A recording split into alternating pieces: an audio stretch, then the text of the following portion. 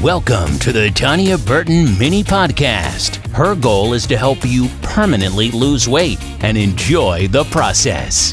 Here's Tanya Burton. Hey, what's going on, everybody? Thank you for tuning in. So glad you are here today because it's a very important topic that we're going to discuss, and it's the number one factor to weight loss. I had a client meeting yesterday and we're discussing her week like we normally do. And she had mentioned that she got a compliment from an employee today and she is down 30 pounds. So that's very noticeable. So an employee came up to her and said, she's looking great. What are you doing? I need to lose weight. Tell me what diet you're on. And she looks at her and she says, calorie deficit. I started laughing so hard because it's really that simple. It's not a matter of what's the next diet of trying to lose weight. What do I need to cut out to eliminate or increase eating? You know, either it's a protein or drinking more water or getting in more activity. The main factor to weight loss is being in a calorie deficit, meaning you have to eat less than what your body needs to lose weight. And I thought that was just hilarious. Like, how simple is that calorie deficit? And it's so simple, it's hard for people to believe that. Like, we're so used to being in pain and feeling deprived and starving when dieting just to lose weight. So for a simple answer of calorie deficit just seems unreal, but it's the truth. It's science. It's the way our bodies work. It's called law of thermodynamics. Calories in versus calories out. We're very lucky that our bodies abide by this law. Yay! I tell everybody that walks in through my door when they get an in-body scan or a check-in, and I'm telling this to you now, every diet just tricks you into eating less. And I'm over here, I'm going to keep it sweet and simple, and I'm just telling you, eat less, but eat whatever you want to eat, because then it becomes sustainable. You're enjoying your meals, and all of a sudden, it doesn't feel like that pain of I'm on a diet. You're eating whatever you want, smaller portions probably, hopefully, for losing weight, but you're just going every single day enjoying what you want to eat, not something that you have to eat just to lose weight. And I want to explain or talk about another example of how important it is to track your food to make sure you're in a calorie deficit. I was working with a client and he had stalled for like a week or two. It's very frustrating. I mean, if you're putting the time to plug in your food and weigh it and getting your activity in for the week and your water intake and that scale is not budging, it's super, super frustrating, right? Like, come on, this is the time where most people give up.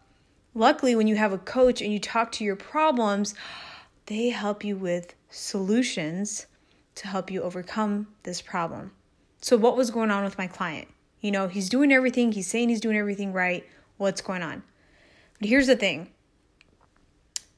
Sometimes we forget those little sneaky calories and we don't account for them. Meaning our creamer in our coffee or our sugar or our beverages like sweet tea or soda or juice or even our condiments. Condiments are just calorie sucking, like they're just awful.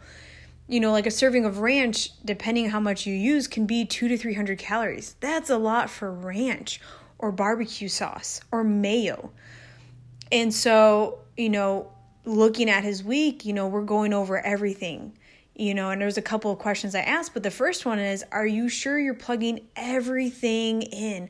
I know it's tedious. I know it's annoying. I know you have to be so meticulous in making sure you're plugging everything in. But if we want to lose weight, right, that is the goal, then we have to be meticulous in making sure we are in a calorie deficit. And the only way to do that is making sure you're plugging everything in to your food tracker app. And after we're talking about his day and what he's consuming, he had mentioned, and it was like a light bulb moment of, well, I drink about 3 cups of coffee a day, sometimes 4, and I'm not counting my creamer and my sugar. So on average with this creamer and sugar, it's probably, and this is me lowballing it, but probably 100 calories a cup. So if he's having 4 cups of coffee minimum, that's 400 calories he's not accounting for. So for him to be in a calorie deficit is 2,000 calories, and he's eating 2,400, hello, that's 400 extra.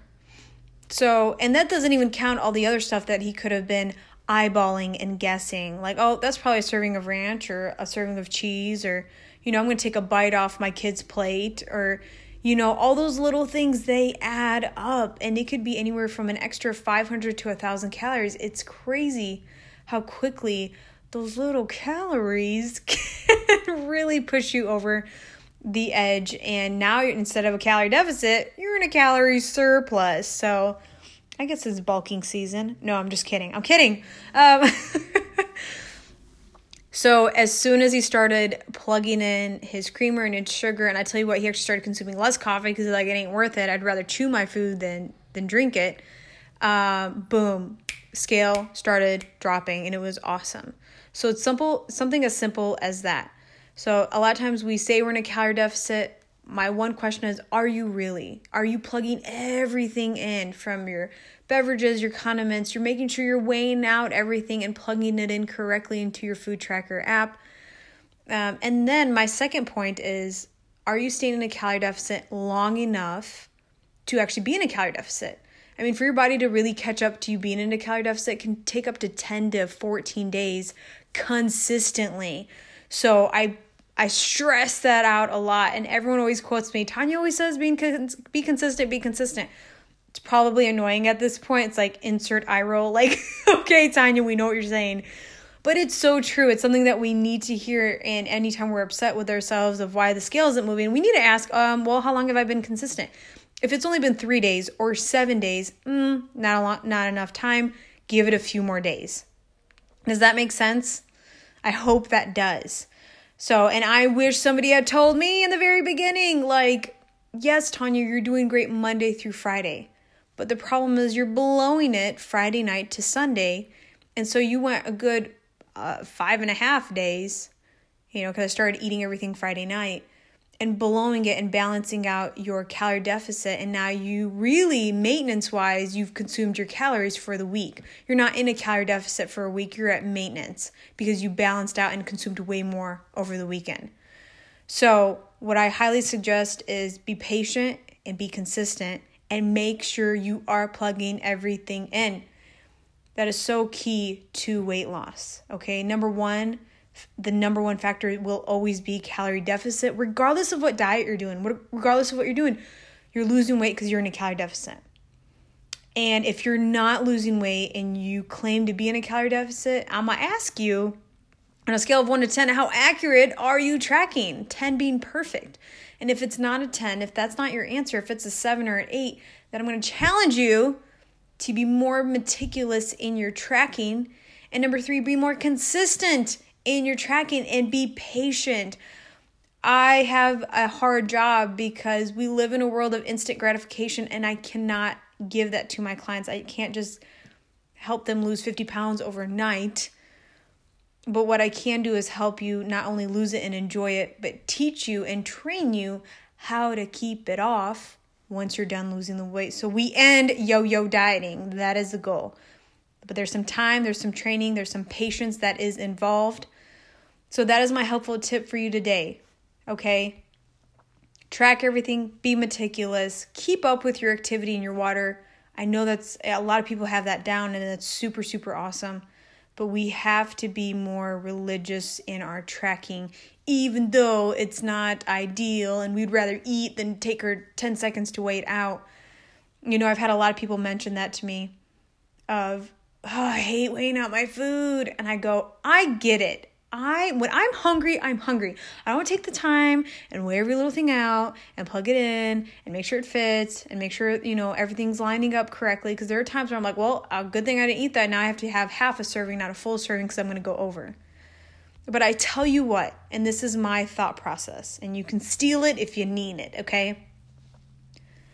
When I think of weighing the food, and it's so painful because it's so annoying to do. I'm being real. But I think at the end result of, okay, you either weigh your food and know you're in a calorie deficit and you're going to hit a new low this week because of what you're doing right now and you're taking the time to do it, or you can skip weighing, you can skip plugging it in, overeat, and continue being overweight and miserable with your body. And all of a sudden, the pain of weighing my food on a food scale is no longer as painful of hating the body that I'm living in. So if I have to give up 10 minutes of my day to plug in my food, make sure it fits, and weigh out my food, you better believe I'm going to do that. And I did that for a year. I dropped the 50 pounds, and I've kept it off. And it wasn't the end of the world that I had to wait 10 extra minutes or 5 extra minutes before consuming my meal. Great, I learned some discipline along the way. So I had to throw that in there because I've had a lot of people tell me that, and I tell you what, it's so worth to just weigh your food out for just a moment to make sure you're on the right track.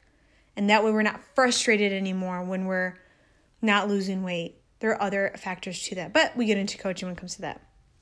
That is my helpful tip for you today on what to do if you're struggling to lose weight in the first place. The answer is calorie deficit. And 2, if you are in a calorie deficit, are you really? And check those 3 points of weighing everything out, being meticulous, and being patient. Thank you so much for tuning in. If this was helpful, feel free to share it with your friends or family, somebody that's struggling to lose weight. I'm always here to help and provide free information. If you have any questions along the way and you're struggling, reach out to me. I want to hear from you. My email is tanyaburton@thedietdoc.com. So I look forward to hearing from you. Have an awesome, awesome, awesome day.